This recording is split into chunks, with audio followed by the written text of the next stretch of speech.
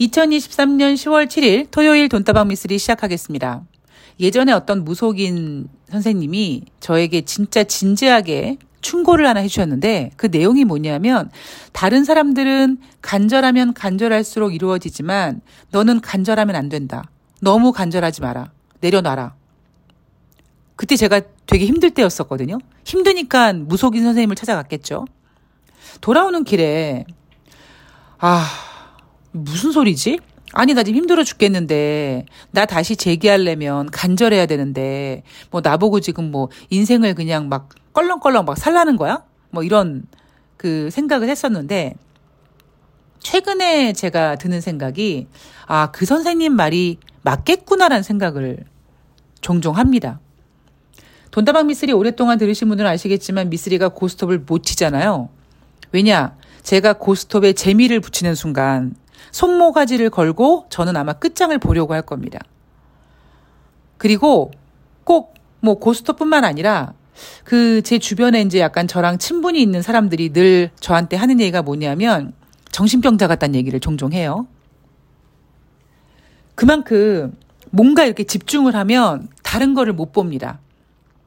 뭐 어쩌면 그러다 보니까 이 주식이라는 거를 그렇게 싫어했던 주식이라는 거를 어찌어찌 이렇게 운명으로 만나서 제가 뭐 여러 번 말씀드리지만 세상에 대한민국이든 아니면 전 세계적으로 코스피, 코스닥 전 종목 매매한 분들 계실까요? 모든 종목을 그러니까 어찌어찌 하다가 매매해봤다? 뭐 그런 분도 없을 거고요.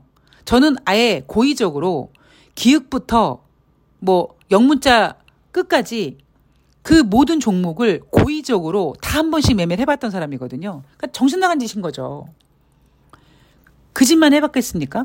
그러니까 여하튼, 그러니까 제가 성격이 좀 남들과는 되게 다르구나.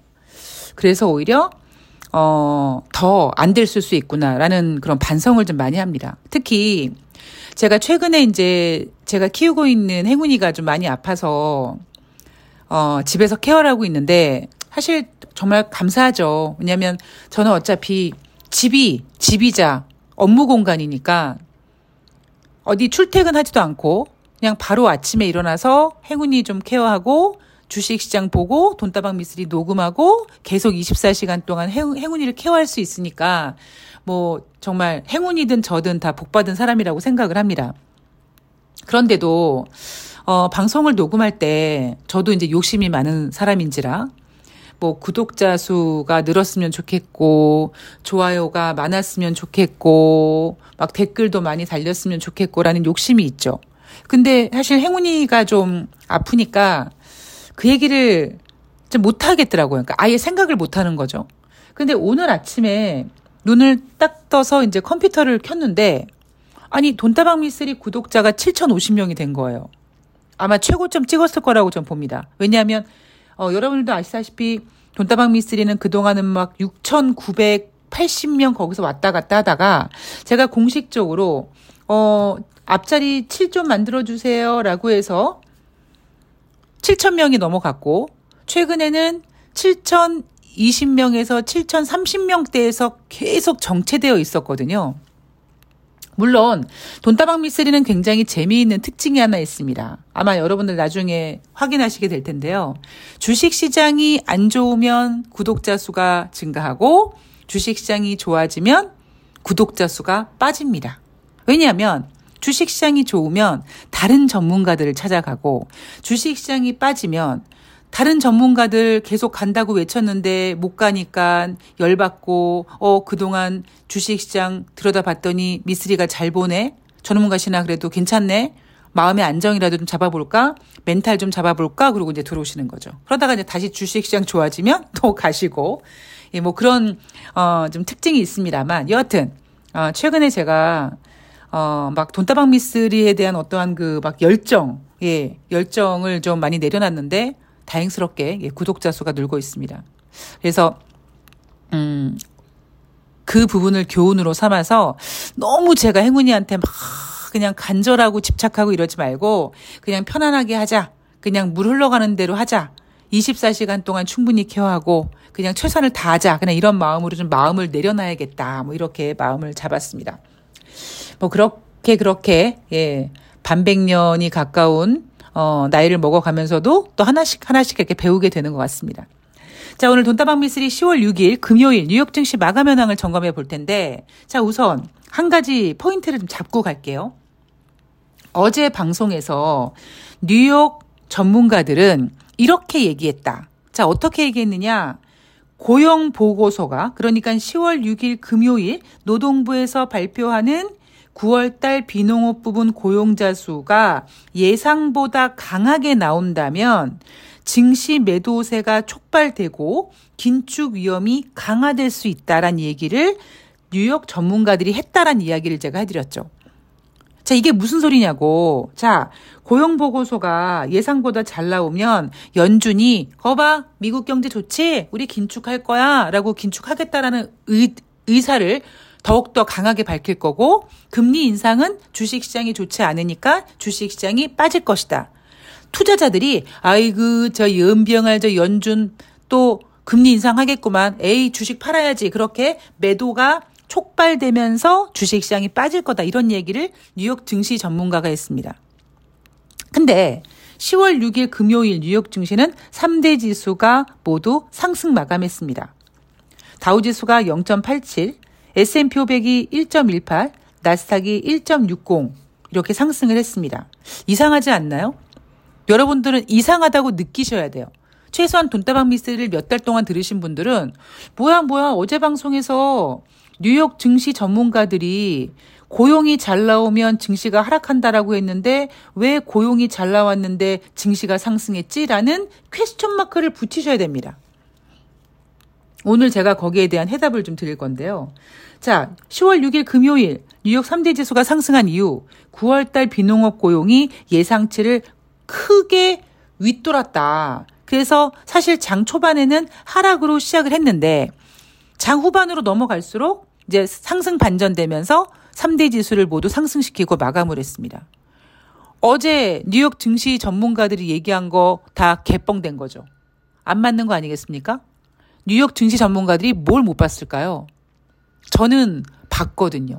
제가 보고 어저께 여러분들께 슬쩍 힌트도 드렸거든요. 자, 그게 뭔지 하나씩 그 정답을 찾아가 보도록 하겠습니다. 자, 첫 번째. 자, 경제지표 볼 텐데요. 매월 첫 번째 주에서 가장 중요한 경제지표가 뭐다? 고용지표입니다. 그죠? 자, 9월달 비농업자 고용자 지수 우선 전문가들의 예상치는 17만 명이었습니다. 그런데 어떻게 발표가 됐습니까? 무려 33만 6천 명 증가해서 전문가들 예상치 17만 명보다 거의 2배 가까운 수치로 잘 나왔습니다. 근데 뉴욕 증시가 상승했어요. 자, 또 하나 재미있는 사실.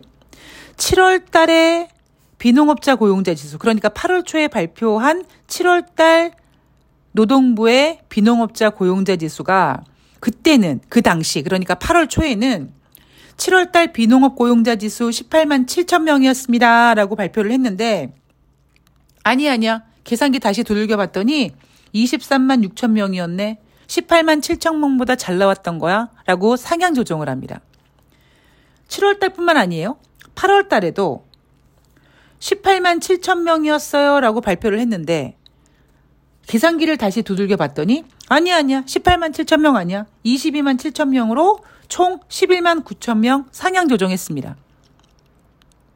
여러분 9월 초에 기억나시나요? 9월 초에 발표한 8월 달 미국의 비농업자 고용자 지수 시장 예상은 19만 명이었는데 시장 예상보다 부진했다. 자, 부진했는데 이걸 시장에서 어떻게 받아들였습니까? 아, 고용이 부진하니까 연준이 금리 인상을 못하겠구나라고 해서 9월 달에 발표한 8월 달 비농업자 고용자 지수 경제 지표 발표일 날 이날 뉴욕 증시는 상승했습니다. 자, 경제는 말장난이고 경제는 심리라는 이야기를 제가 계속 해드리고 있습니다. 뭐 금융공학, 시스템 트레이닝 다 개풀 뜯어먹는 소리입니다, 여러분. 자, 그런데 여기서 더 재미있는 사실, 왜 미쓰리가 주식은 경제는 심리고 그리고 말장난이고 그리고 인간이 만든 거기 때문에 언제든지 뭐 수정이라든가 뭐 조작 이런 것들이 가능합니다. 왜냐하면 당장 7월달, 8월달 비농업자 고용자 지수도 이날 마치 보란 듯이 상향 조정했잖아요. 그런데 앞에서는 어떤 짓을 했냐면 5월달 비농업자 고용자 지수가 30만 6천 명이라고 했었었는데 다시 계산기를 두들겨 보니까 아니야 30만 6천 명 아니고 28만 1천 명이야 라고 하향 조정을 했었습니다.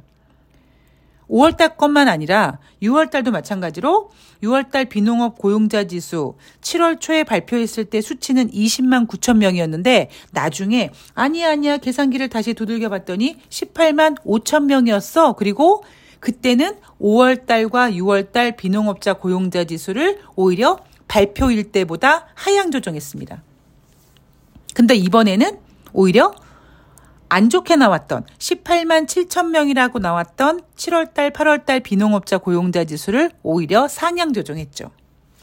우리는 이 경제 발표하는 날, 이 경제지표 발표하는 날 예상치가 얼마고 이거보다 잘 나오면 어떻게 되고 이거보다 못 나오면 어떻게 되고 이거 가지고 매달리고 있는데 결국 나중에 시간 지나가 보면 그 숫자라는 게 의미가 없는 거예요. 다 수정되고 왜곡되고 조작되고 지네들 입맛에 맞게 다 바꿀 수 있는 게 바로 이놈의 경제지표라는 겁니다. 자, 그리고 9월달 실업률 3.8% 전월과 동일했습니다. 시장 예상은 얼마였습니까? 3.7%였었어요. 자, 우선 내용을 해보고 내용을 쭉 더 진행해보고 제가 오늘 여러분들께 전해드리고 싶은 메시지를 전해드릴 텐데 자, 11월달 FOMC 이제 눈앞에 점점 다가오고 있습니다. 30일 안 남았어요. 11월 금리 동결 가능성 지금 68.1%고요. 25bp 금리 인상 가능성 31.9%입니다. 자, 골드만삭스와 캐피털 이코노믹스는 미쓰리가 예상하고 있는 것처럼 연준의 금리 인상은 끝났다. 11월 달, 12월 달 못한다라고 보고 있습니다. 미쓰리는 어떻게 보고 있습니까?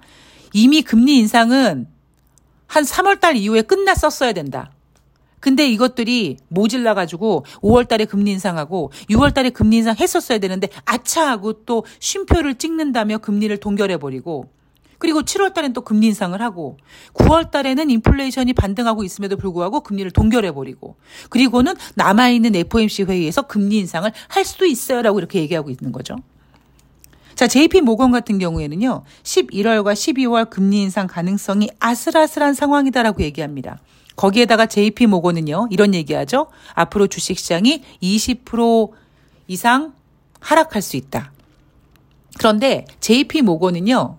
워낙 얘네들은 부정적으로 보고 있는 애들이에요. 제가 앞에서도 한번 말씀드렸지만 작년 한 11월 달, 12월 달에도 JP 모건은 올해 뉴욕증시 그러니까 작년에 그러니까 작년 연말에 S&P 500이 뭐 크게 폭락할 것이고 20% 이상 폭락할 것이고 2023년 뉴욕 증시 좋게 보지 않았었습니다. 그러니까 전반적으로 JP 모건은 시장을 좀 부정적으로 보고 있다라고 인식하고 계시면 될 것 같아요.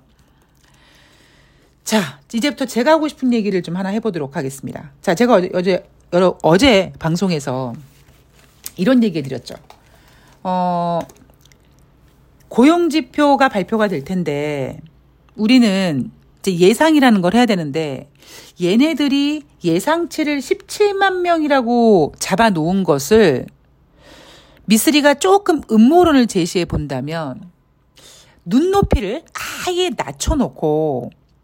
낮춰놓은 상태에서 17만 명보다 잘 나오면 여전히 미국 고용은 좋다. 미국 고용이 좋다라는 말은 미국 경제가 좋다라는 말로 연결되면서 미국 경제 둔화라는 것이 이제 수그러들 수 있죠. 그런데 앞에 발표된 ADP 민간 고용 지표가 8만 7천 명밖에 나오지 않았기 때문에 전문가들도 최근 발표된 고용 지표를 보면서 고용이 꺾였구나라는 생각을 했었을 겁니다. 그런데 이날 완전히 이 노동부에서 7월 달과 8월 달 고용 지표를 상향 조정하면서 그 마인드까지 완전히 깨버린 거죠. 그 생각까지 깨버린 겁니다. 여하튼 다시 미쓰리 얘기로 돌아가 보면 제가 어제 방송에서 말씀드렸던 내용은 이런 거예요. 예상치를 17만 명으로 낮춰놨다. 이게 어떤 의미일까? 만약에 예상보다 잘 나오면, 근데 이 예상도요, 굉장히 눈높이를 낮춰놓은 거란 말이에요. 그럼 예상보다 잘 나오면, 그러니까 17만 명보다 이상 나오면 미국 고용이 견제하다, 고용이 여전히 탄탄하다.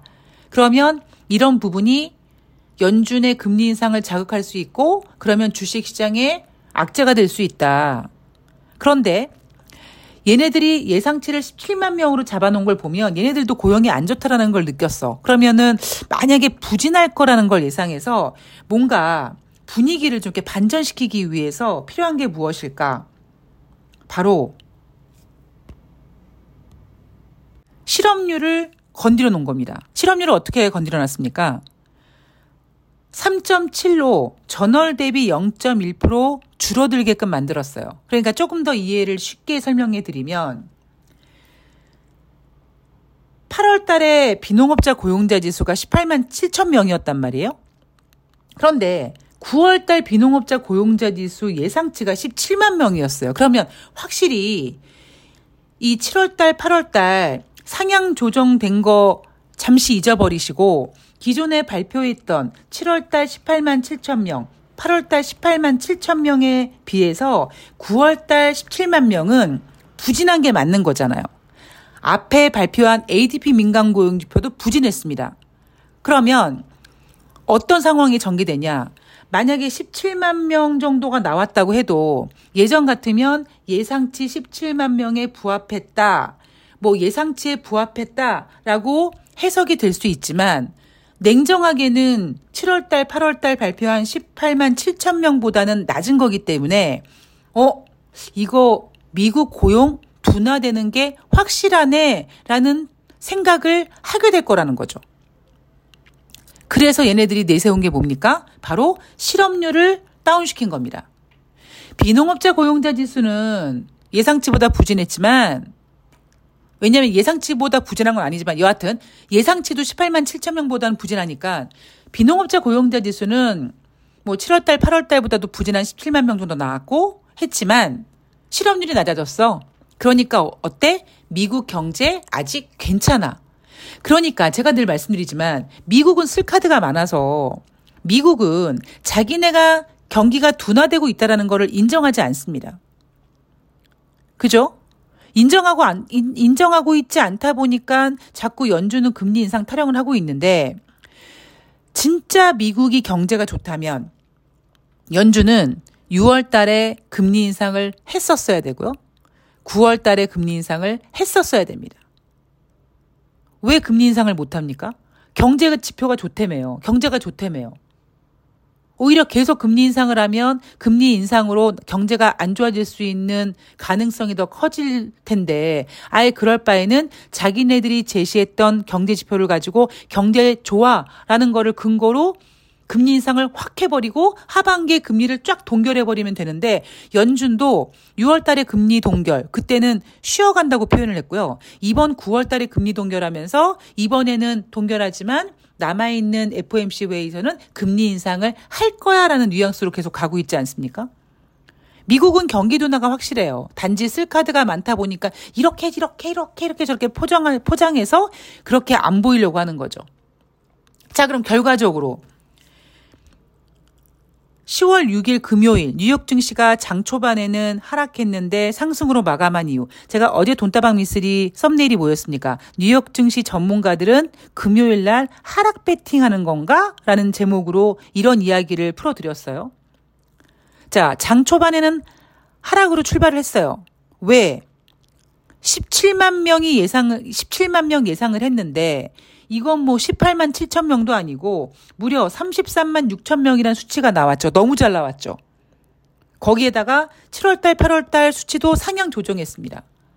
그러면 미국 고용이 좋고 미국 고용이 좋은 건 경제가 좋고 경제가 좋은 거는 금리 인상을 할 수 있다. 뭐 이렇게 해석되면서 장 초반에 하락한 거 맞습니다. 그죠? 문제는 시간이 지나가면서 사람들이 냉정하게 생각을 하는 거죠. 왜냐? 실업률이 다운될 줄 알았는데 실업률은 똑같았고요. 그리고 제가 여러분 경제지표가 이제 이렇게 움직이다가 가끔씩 튀는 녀석이 나올 거다라고 말씀드렸죠. 저는 9월달 비농업자 고용자 지수 33만 6천 명은 그냥 쭉 흐름에 따라 내려오다가 중간에 한번 튀는 지표라고 생각을 합니다. 그러니까 일시적으로 경제 지표가 튀는 모습이라고 저는 생각을 합니다. 실업률이 움직이질 않았어요. 그러니까 투자자들은 비농업자 고용자 지수가 33만 6천 명으로 예상치 17만 명보다 훨씬 더 증가됐지만 실업률이 3.8% 유지됐고, 그리고 이날 이슈가 뭐였냐면 평균 임금 상승률이 크게 증가되지 않았다라는 점을 가지고 고용지표가 잘 나와서 연준이 금리 인상을 할 거라고 생각을 했었었는데 실업률도 변화가 없고 임금 상승률도 좀 저조하니까 아마 연준은 11월에 금리 인상을 못할 거야라는 인식이 퍼지면서 뉴욕 증시가 상승 전환하고 상승 마감한 겁니다. 뉴욕 증시는 쓸 카드가 많아서 어떻게든지 포장하고 어떻게든지 잘 이렇게 뭐라고 할까요? 자기네들의 단점을 잘 커버한단 말이에요. 이미 다른 경제 지표들은 10개월이 넘는 기간 동안 거의 1년 반 정도 되는 기간 동안 정점 찍고 우아한 곡선을 그렸는데 미국은 자기네들이 경제가 둔화된다고 얘기하지 않잖아요. 그동안에는 고용지표 가지고 경제 좋아라고 얘기했고 이제는 하다 7월달 8월달 비농업자 고용자 지수를 상향 조정합니다. 이렇게 상향 조정할 경제 지표를 왜 우리는 목숨 걸고 지켜보냐고요. 결국 시장은 어떤 시장을 흔드는, 시장을 움직이는 어떤 보이지 않는 힘에 따라서 움직이는 거는 전 맞는 것 같고요. 우리는 오히려 그런 힘을 체크해야 되지 어설프게 이번 달은 오를 거예요, 내릴 거예요, 이렇게 허접한 전문가들 얘기를 따라갈 필요가 없다라는 거죠.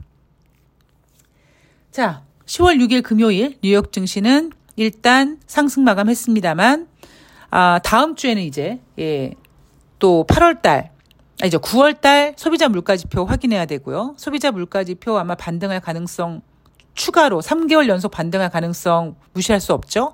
다행스럽게 미쓰리 예상대로 국제 유가는 지금 떨어지고 있습니다. 자, 미국이 어떤 카드를 쓸까? 다시 말씀드리지만 여러분 미국은 지금 재선이 있기 때문에 저는 뉴욕 증시가 상당히 왜곡됐다고까지는 표현하지 않습니다만 굉장히 어떤 그 힘의 영향을 받고 있다는 건 확실합니다. 나중에 아마 여러분들께서 지금은 무슨 뜻인지 모르시겠지만 아마 나중에 시간 지나가면 미쓰리가 그때 한 얘기가 이거구나라고 느끼실 수 있어요. 자, 오늘 돈다방 미쓰리는 여기까지입니다. 저는 내일 10월 8일 일요일 방송에서 다가오는 10월 9일부터 10월 13일까지 우리나라 주식시장은 10월 9일 한글날 주식시장 휴장이고요. 뉴욕 증시 그다음에 우리나라 주식시장 뭘 체크해야 되는지 뭘 조심해야 되는지 또 열심히 준비해서 찾아뵙도록 하겠습니다. 환절기 건강 조심하시고요. 그리고 구독해 주신 분들, 좋아요 눌러주시는 분들, 우리 행운이 응원해 주시는 분들 모두 감사의 말씀 드리면서 제가 할 수 있는 일은 최선을 다해서 아주 예리하고 아주 냉철한 뉴욕 증시 분위기 파악해 주는 것뿐이라고 생각을 합니다. 자, 저는 내일 방송에서 뵐게요. 고맙습니다.